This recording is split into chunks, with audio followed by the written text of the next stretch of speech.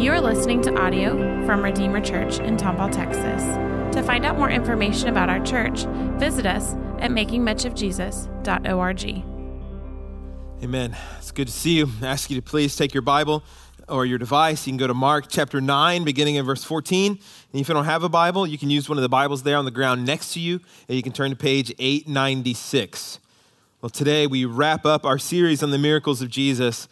We could have looked at dozens more. I mean, it's so obvious. If you read the Gospels, Jesus is either healing or teaching, performing miracles or teaching. It's just amazing what we see about our Jesus in these four Gospels. So I just handpicked a few for our study, and then we'll dive into the book of Galatians next week. And today, in our last miracle in the series, we see what is one of the most famous and well-known and ultra-comforting interactions that someone has with Jesus in the Gospels. Jesus really, he encounters a boy that's demonized, and he encounters a father that's struggling, and then he encounters his disciples who are failing miserably. And this miracle shows us today that Jesus, he is for failures. He's for failures like you and me. So as we do every week, if you're able, let's stand together for the reading of God's word, and we'll begin in verse 14. Beginning in Mark 9:14, the Holy Spirit tells us, "When they came to the disciples, they saw a large crowd around them and scribes disputing with them. When the whole crowd saw him, they were amazed and ran to greet him. He asked them, 'What are you arguing with them about?' Someone from the crowd answered him, 'Teacher, I brought my son to you. He has a spirit that makes him unable to speak. And whenever it seizes him, it throws him down, and he foams at the mouth and grinds his teeth and becomes rigid. I asked your disciples to drive it out, but they couldn't.' He replied to them, 'You unbelieving generation, how long will I be with you? How long must I put up with you? Bring him to me.' So they brought the boy to him, and when the spirit saw him, it immediately threw the boy into convulsions. He fell to the ground and rolled around, foaming at the mouth. 'How long has this been happening to him?' Jesus asked his father. 'From childhood,' he said, 'and many times it's thrown him into fire or water to destroy him. But if you can do anything, have compassion on us and help us.'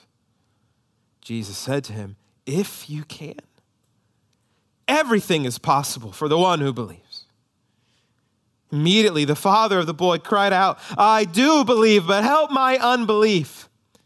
When Jesus saw that a crowd was quickly gathering, he rebuked the unclean spirit, saying to it, 'You mute and deaf spirit, I command you, come out of him and never enter him again.' Then it came out, shrieking and throwing him into terrible convulsions. The boy became like a corpse, so that many said, 'He's dead.' But Jesus, taking him by the hand, raised him, and he stood up. After he had gone into the house, his disciples asked him privately, 'Why couldn't we drive it out?' And he told them, 'This kind can come out by nothing but prayer.'" Let's pray together. Holy Father, help us. King Jesus, Holy Spirit, help us now. Help our unbelief. And it's in your mighty name we pray. Amen. You may be seated. You know, something happens in our life that is often unexpected, and then you feel a lot of pain and a traumatic recoil when it occurs. You get really attached to a TV show, and then they cancel it all of a sudden. It's like, why? What happened? I love this show.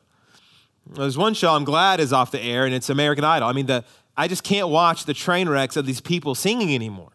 The vocal carnage is just too much to see. And every time it would happen and you would see these awful singers, I would get so mad. I wouldn't get mad at them, but I was mad at their friends and their family because no one had the guts to tell them, "You're horrible. Like, you should not go on this show. You are bad. You stink. I mean, I love you, but I can't hear you sing anymore." How come no one loved them enough to tell them the truth? And I thought about this, and it really made me think about God. God loves you enough to tell you the truth about yourself.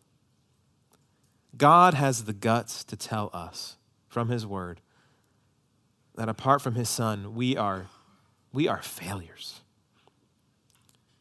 We've ruined everything in our lives apart from him. We may have success in the world's eyes. You may think, I'm not a failure. I mean, look at me. Okay, yeah, great. You may have a nice house. You may have nice things. But in your inner life, is your marriage what God says it should be? You may impress a lot of people at your job, and people may be, man, that's such a great guy, such a great gal. It's just amazing. But down into your inner life, do you always parent your children the way the Bible says you should? You may have a lot of friends, and everything you touch seems to turn to gold, but in your character and in your thoughts and in your habits, if everyone knew them, are they at the level that if everyone knew them, you wouldn't be embarrassed at all?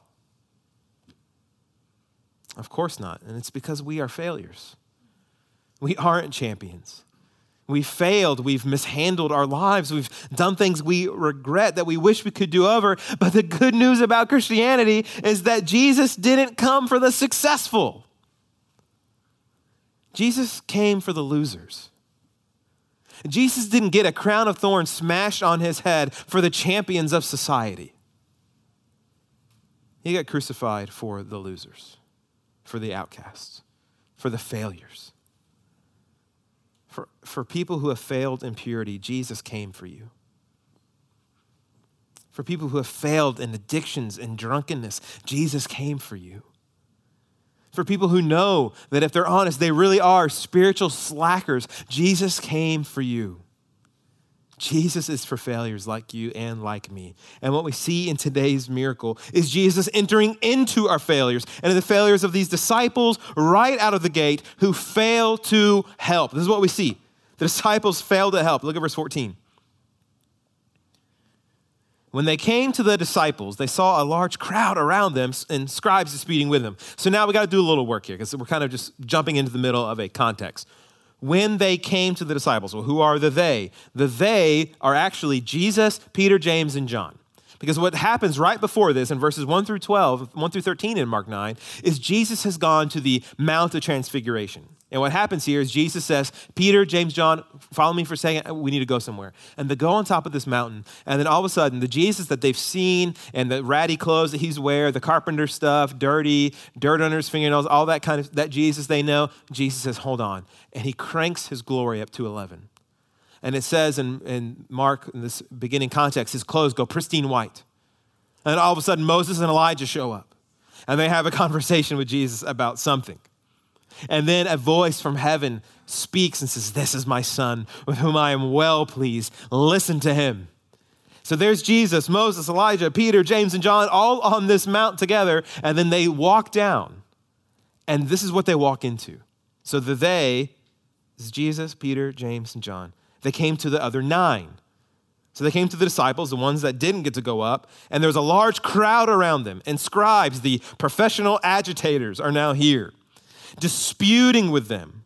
Well, what are they arguing about? Why is everyone so upset? This word is a really conflict-heavy word. Well, why is everyone screaming? Verse 15. When the whole crowd saw him, they were amazed and ran to greet him. So the crowd is pumped to see Jesus. They're glad he's here. Something's happening. 16, Jesus asks them, what are you arguing with them about? What's going on here? I love how Jesus inserts himself into the mess of his disciples. The disciples have made a real mess. We're going to find out in a second. And Jesus says, hold on. What are you arguing with my guys about? Jesus does this all the time. He does it with the apostle Paul when he was the persecutor of the church. Saul, why are you persecuting me? What are you doing to me and my people? Hey, why are you arguing with my guys? Jesus cares about the mess in our lives, and he wants to put himself in the middle of it to help.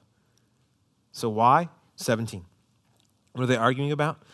Someone from the crowd speaks up, answers him, teacher, I brought my son to you. And he has a spirit that makes him unable to speak. Now we see scary things that demons can actually do and can still do today. The spirit makes my son unable to speak. Whenever it seizes him, throws him down, and he foams at the mouth and grinds his teeth. That should remind you of the gnashing of teeth that Jesus speaks about that hell has. This demon's trying to bring hell on earth. And he becomes rigid. And I asked your disciples to drive it out, but they couldn't. They couldn't. They failed. And he says, look at the beginning of verse 17. I brought my son to you, but I got your disciples. I got the guys in your training program thinking they could help. And you can imagine the disciples, if you're familiar with them. Hey, we're looking for Jesus. Can you help my demonized son? And the disciples are like, hey, Jesus isn't here, but we can probably do this. Yeah, we can do it. We've done it before. Jesus, we've seen Jesus do it. We'll just copy him. We got this. We can help you, Father. No worries. We got you. And then they couldn't. It's embarrassing. They're failures. They couldn't help the boy or his father. And not only did they think they could do it and then they couldn't, they actually made it worse. And now that they're arguing, now they're debating, they're arguing with the dad, they're arguing with the scribes, everybody's arguing together. And so you get that picture in your mind, everybody fighting, and then there's a little boy foaming at the mouth, grinding his teeth. And then there's the disciples battling their egos instead of battling demons, pushing their arguments instead of pushing back the darkness. They gave up on bearing the burden of this family, and they would rather argue and disagree. And right here, we get a real snapshot into the ways we Christians can act sometimes. Some of us would rather argue, debate, and nitpick theology, argue opinions, and fight with one another over ministry tactics rather than help the hurting around us. We'd rather fight with one another than help those who are in pain around us. We'd rather critique one another's evangelism tactics rather than evangelize others. The disciples failed to help. I've been there. Christians that I've wanted to help, but I couldn't because of my limitations. And then I've been on the other side, Christians that I should have helped, unbelievers I should have helped, but I failed. I hesitated in my heart and in my actions. I thought I was too busy. Have you ever been there? Maybe you're there now. Maybe even today, the Lord is putting someone on your heart and someone on your mind to serve, to minister to bless, to love. Don't busy yourself with something else. Like the disciples, we must learn to love our neighbors more than ourselves. And to learn that we can't do anything without Jesus. Jesus isn't there. They try to do it and they fail. We can't do anything without Jesus. Jesus steps in to fix our mess. He came down off the mountain to fix their mess. And Jesus came down from Mount Zion to fix your mess, to fix your life.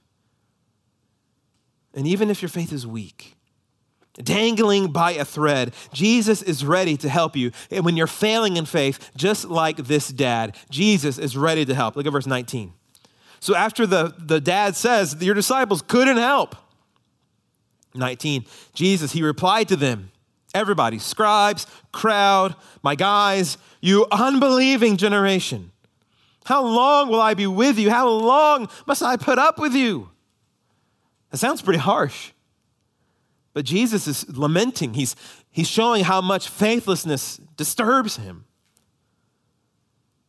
The disciples, the crowd, the scribes, this whole generation, where is your faith? And we need to remember something about faith. We usually talk about it in one way. You got to believe in God. You got to believe in Jesus. And that's true. We do believe in him for salvation, believe in him for redemption. But also there's another dynamic of faith we don't always talk about. It's just take the in out. Believing God. Believing Jesus, believing his word, believing his promises. The disciples, the crowd, the Father, they're not believing Jesus. But still, look at the great mercy of Jesus. After he laments their faithlessness, their unbelief, look at what Jesus still says at the end of 19. He doesn't say, y'all get out of here. He says, bring him to me. Bring the boy to me. Jesus is so gracious. He sees their unbelief and he still says, let's just bring him to me. Listen, Jesus sees all of your pitifulness. Jesus sees all of your sins, all of your grime, all of your embarrassing thoughts, our seeming inability to get our act together, even our tiny microscopic faith we have sometimes. Jesus still says, come to me. Come to me. And right now, you can go to him. Jesus invites you, burden and all, pain and all. Come to me. And Jesus invites those who've been failed by others, like this father and like his son. They failed you, fine. You come to me. I will not fail you. You've been neglected, come to me. I will not neglect you. You're needy, come to me. I will help you. So they do. They bring the boy. Look at verse 20. So they brought the boy to him. And when the demon saw Jesus, it immediately threw the boy into convulsions. This demon knows, my time's up. This is my Fat Tuesday now. I'm having one last hurrah. Goes into convulsions, falls to the ground, rolling around, foaming at the mouth. And look what Jesus does. How long has this been happening to him? Jesus asked the Father. It's fascinating. Why is Jesus asking these questions? I think he's showing us and this Father something. He's showing him love. Jesus is showing the Father, I care about you. I'm not disinterested in you and your family. I'm not just some traveling exorcist. You don't just take a number and I process you through my glory machine. I care about you and I care about your family. How long has this been happening? Jesus is entering into the space with this father. And look what the Father says. Verse 21, from childhood, he said. So from being a tiny boy, maybe he's a teenager now. You can imagine the turmoil and the pain this father has been through from a tiny boy to maybe from a toddler, childhood to maybe a teenager. The pain, how broken this dad's heart is.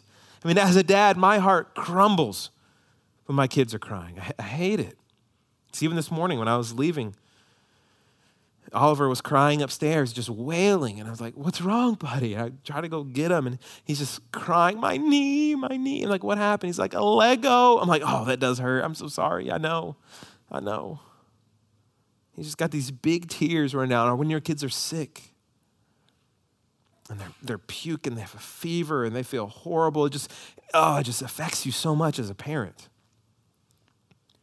Now imagine this father watching his little boy have seizures for years. He can't do anything. Foaming at the mouth, and all he can do is just wipe it away. His son will just go rigid at times, unable to move. His son used to be able to tell him, Dad, I love you, but now the demons restrained his speech. His boy used to be able to hear him say, I love you, buddy. And now the demons made him unable to hear. And then when he puts his son to bed at night, he sees all of the scars and burns because if you look at verse 22, at many times it's thrown him into fire or water to destroy him. So now his boy's body is scarred and burned. And he said to yank him out of the Sea of Galilee because the demons tried to drown him. The burden of this dad, I just can't imagine the pain. And then the disciples go and make it worse. Oh, we can help. We can do it. And then they can't. They raise the dad's hopes and then they dash them against the rocks. And here's a real lesson for us right now who are Christians. Do not promise to do for people what only Jesus can do. Do not promise to do for people what only Jesus can do. Don't play Jesus in people's lives. Satan wants you to think we can be people's Messiah. We cannot. Our task as Christians is to not play Jesus in people's lives. Our task is to point people to Jesus. Here's the crucified and risen Lord. Here's his word. I'm just going to show you Jesus. You don't need my words. You need my words to take you to Jesus, to show you him. So here's his word. Here's his glory. Here's his power. Here are his promises. You need Jesus. If we don't do that otherwise, like these disciples, we actually end up hurting people. And we end up hurting their view of Jesus. And now this father's faith is waning. And look at what he says to Jesus. After his disciples have failed, look at what he says to Jesus, verse 22. Many times he's thrown him into the fire and water to destroy him. Look, but if you can do anything, but if your disciples couldn't, but if you can do anything, have compassion on us and help us. Jesus hears the struggling dad, and we wonder the same thing too sometimes, don't we? If you can, God, if you can do anything about this, if you can, Jesus hears us and he has help for us. There is a faith that for failures that we can have, and it's that Jesus can. Look at verse 23. So after the Father says, if you can do anything, Jesus answers him. Verse 23, Jesus said to him, if you can, if you can, he quotes the Father back to him. Did you really just say, if I can? Everything is possible for the one who believes. The Father is failing in faith, but it's not the end. Jesus says, what do you mean, if I can? I mean, the failing faith of this Father is a little understandable. When the disciples failed to help, they couldn't do anything but argue and make it worse. And maybe that's what you think about Christians too. All they do is argue, they never help, and they just argue with one another and make things worse. That is true a lot of times. We're a bunch of idiots most of the time. But Jesus is so good. So listen, if you're new to church, or maybe you're not a Christian and you're new to Christianity, or maybe you're trying to re-engage with the church again, you've seen Christians just argue with one another and not ever offer help. So let me just encourage you from here in this passage. Don't judge Jesus based on the failings of Jesus' people. His disciples messed up. Yeah, we mess up. But listen, don't judge Jesus based on the failings of Jesus' people. Look at Jesus on his own merits, on who he is, not based off of us. Because listen, everything is possible for the one who believes. Verse 23, Jesus says, believe it. Believe that I can. Believe me. Of course I can do something. I can do everything. I can do anything. Believe me. Believe it's possible. Notice it's not a guarantee. Satanic prosperity teachers teach that faith kind of strong arms God into doing whatever you want him to do. That's demonism. That's witchcraft. That's not Christianity. Jesus says, I can do anything. Believe it. Believe it's possible. Not a guarantee. It's faith. Believe it's possible. Believe that we don't approach a Jesus with limitations. Believe that we don't approach a God who's leashed by anything. Don't let your temporary circumstances change what you believe about the eternal God. Don't let what is temporary change what you believe about the one who is eternal. And listen, whatever you are doubting about God, maybe even frustrated with God about, maybe you've given up. You need to hear the prayer from this dad. Snatch it, steal it, and make it yours. After Jesus tells him everything is possible for the one who believes. Verse 24, look at your Bible. Immediately the father of the boy cried out, I do believe.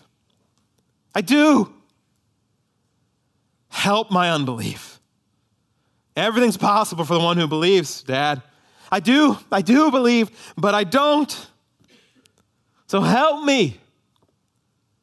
Help my unbelief. This is one of the greatest and most honest prayers in the Bible. We can all resonate with this. And if you can't, you're just not honest with yourself. The Father says, I believe it's possible, but I'm really struggling to. And I don't want to anymore. So help me. God loves this prayer because it's honest and it's a confession. It's a prayer of dependence. I need your help.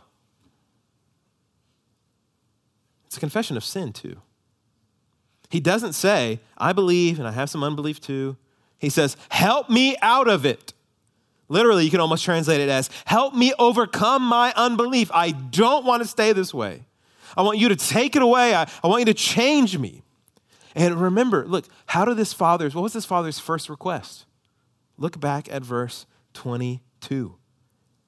If you can do anything, have compassion on us.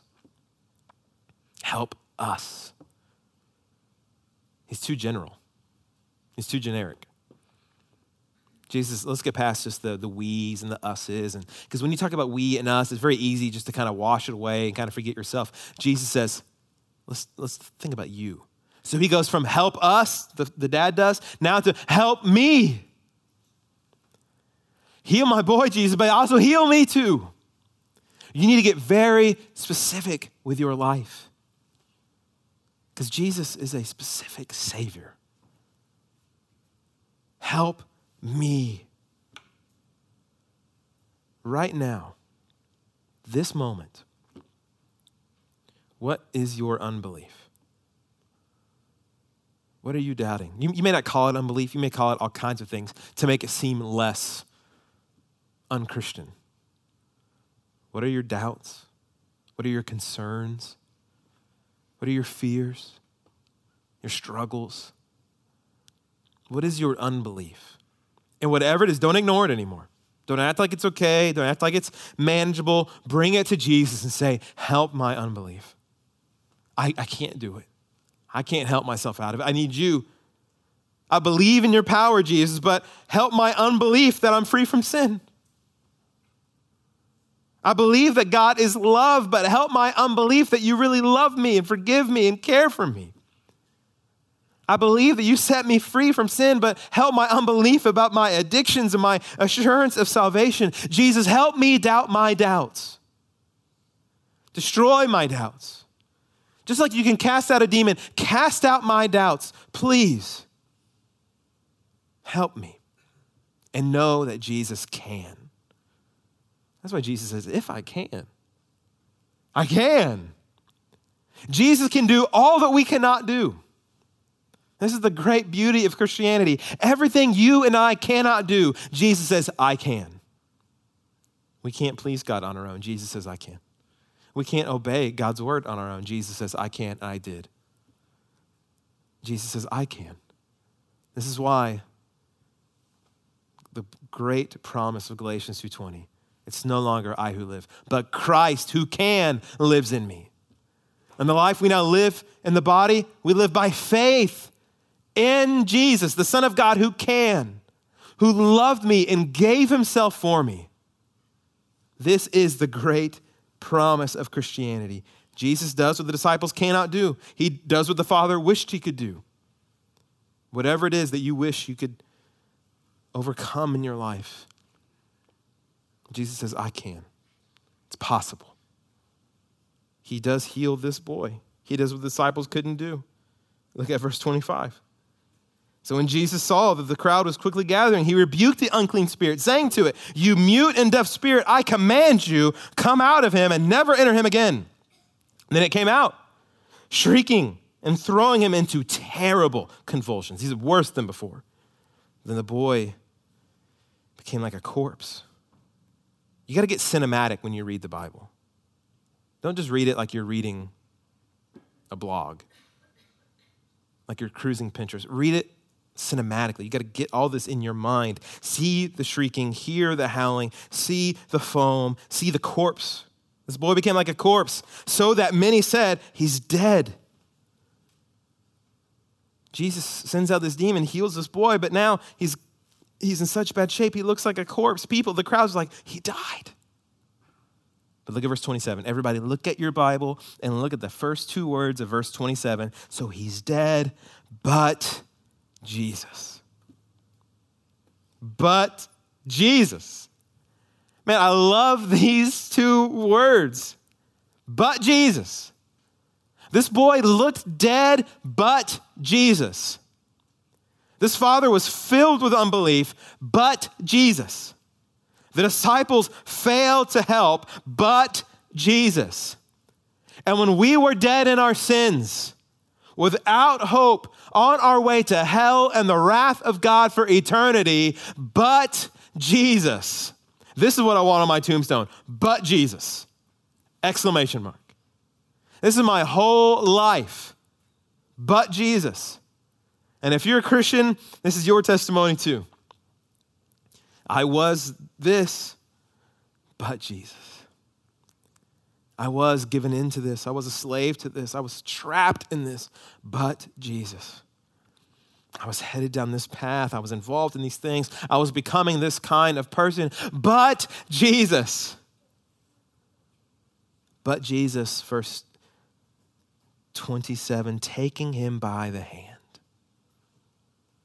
This is a personal touch from Jesus.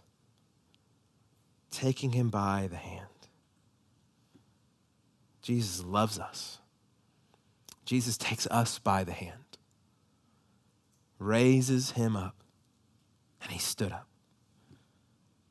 Jesus grabs us by the hand when we're dead in our sins and says, get up, stand up. Literally, this language is of resurrection. So whether the boy's actually dead or not, maybe it may just be he looks like a corpse. Some people think he did die. Either way, Mark's saying Jesus lifted him up. Same words Mark will use when Jesus stands up out of the grave, when he walks out of the tomb. Resurrection language. This is a picture for us. This boy looked dead, but Jesus stood him up. And listen, beloved, this boy was pronounced dead. You must be pronounced dead in your sins if you want any hope in this life. You must look at your life and go, I'm dead in my sins. But Jesus was actually pronounced dead for them. With a spear hurled into his side by a Roman soldier to make sure he was dead. He was pronounced dead at Calvary for my sins. And that Jesus hung naked on a cross. Not under just Roman authority, but under the wrath of God for my sins. He took all my failings of God's law, and he died as a failure. Listen, Jesus died as a failure. This is why so many Jewish people today and back then want nothing to do with Jesus. Because to be crucified in the first century means you are one of the biggest losers in society. Rome only crucified the worst of the worst, the rejects, the outcasts, the biggest failures in their culture. That's who got crucified. He took the punishment of our sins in our place so we can be forgiven, so we could be healed, so we could be delivered, so he could take us by the hand and stand us up when the trumpet blares. When we were dead in our sins, he raises us up because he rose from the dead victorious. He is no failure. He rose. We were failures, but now in Christ, we're more than conquerors. Now in Christ, we're victors. Now in Christ, we're heirs. Now in Christ, we are royalty, dining at his table in his kingdom. He's our reigning king.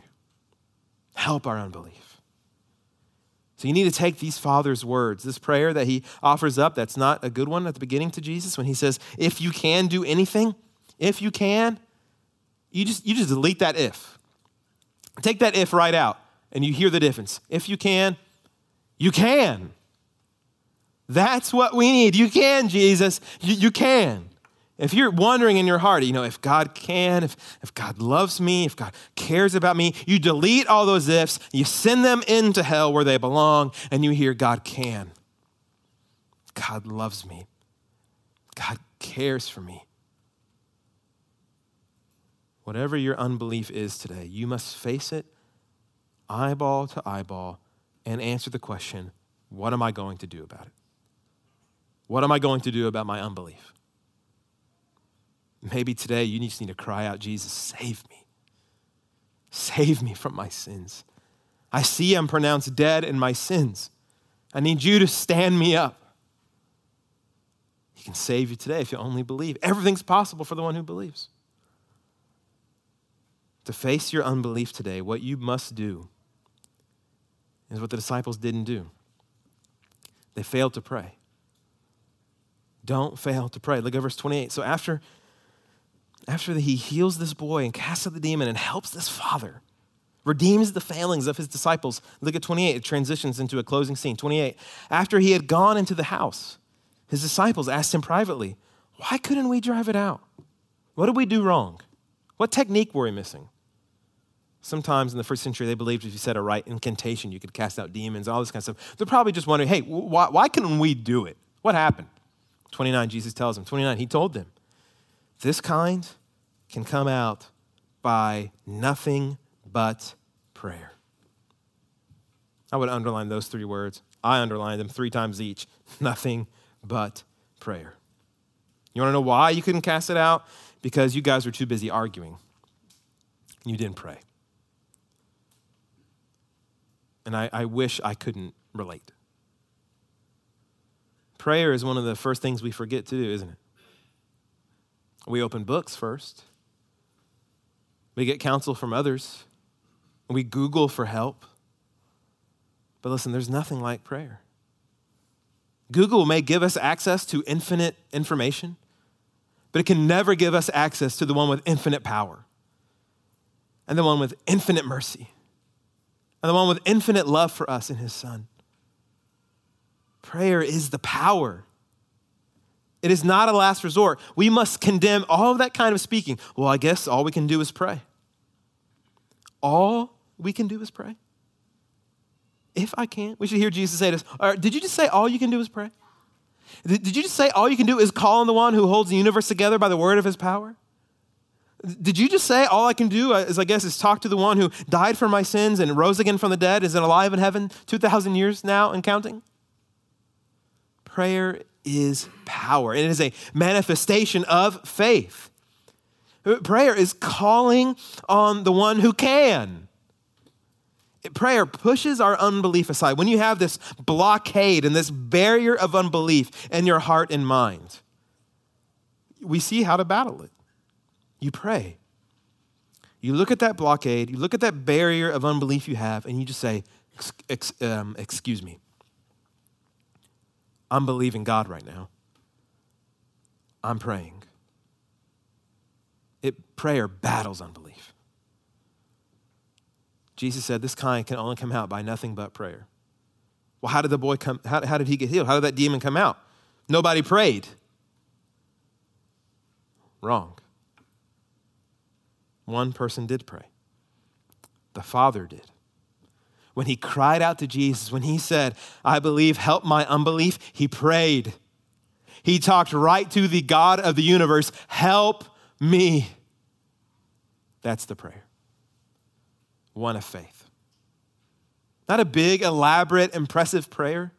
Not one where people in a small group would go, man, that guy's spiritual. That's probably one prayer that if you heard out loud in a small group, you'd be like, man, what's their deal? We're supposed to be faking it. Why are you being so honest? Help my unbelief. One little mustard seed prayer moves a mountain. The disciples failed. The Father's faith was failing. You and I are failures. And unlike those screeching singers, there's actually hope for us. Jesus can save us. Jesus can help us by faith alone. Believe in him today. Believe in him now. Look to him. Help my unbelief, Lord. Let's go to him now. Let's pray together. King Jesus, help our unbelief. Whatever it is, Lord, we want to offer a time to bring that up to you.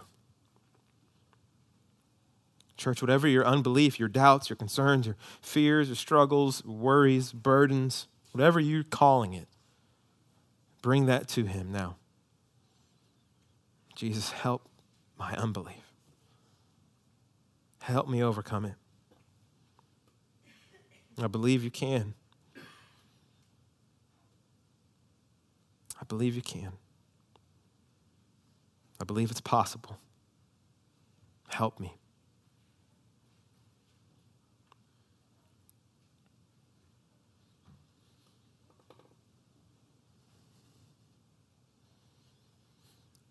King Jesus, we believe that it's possible. We believe that there is no condemnation for those who are in Christ Jesus.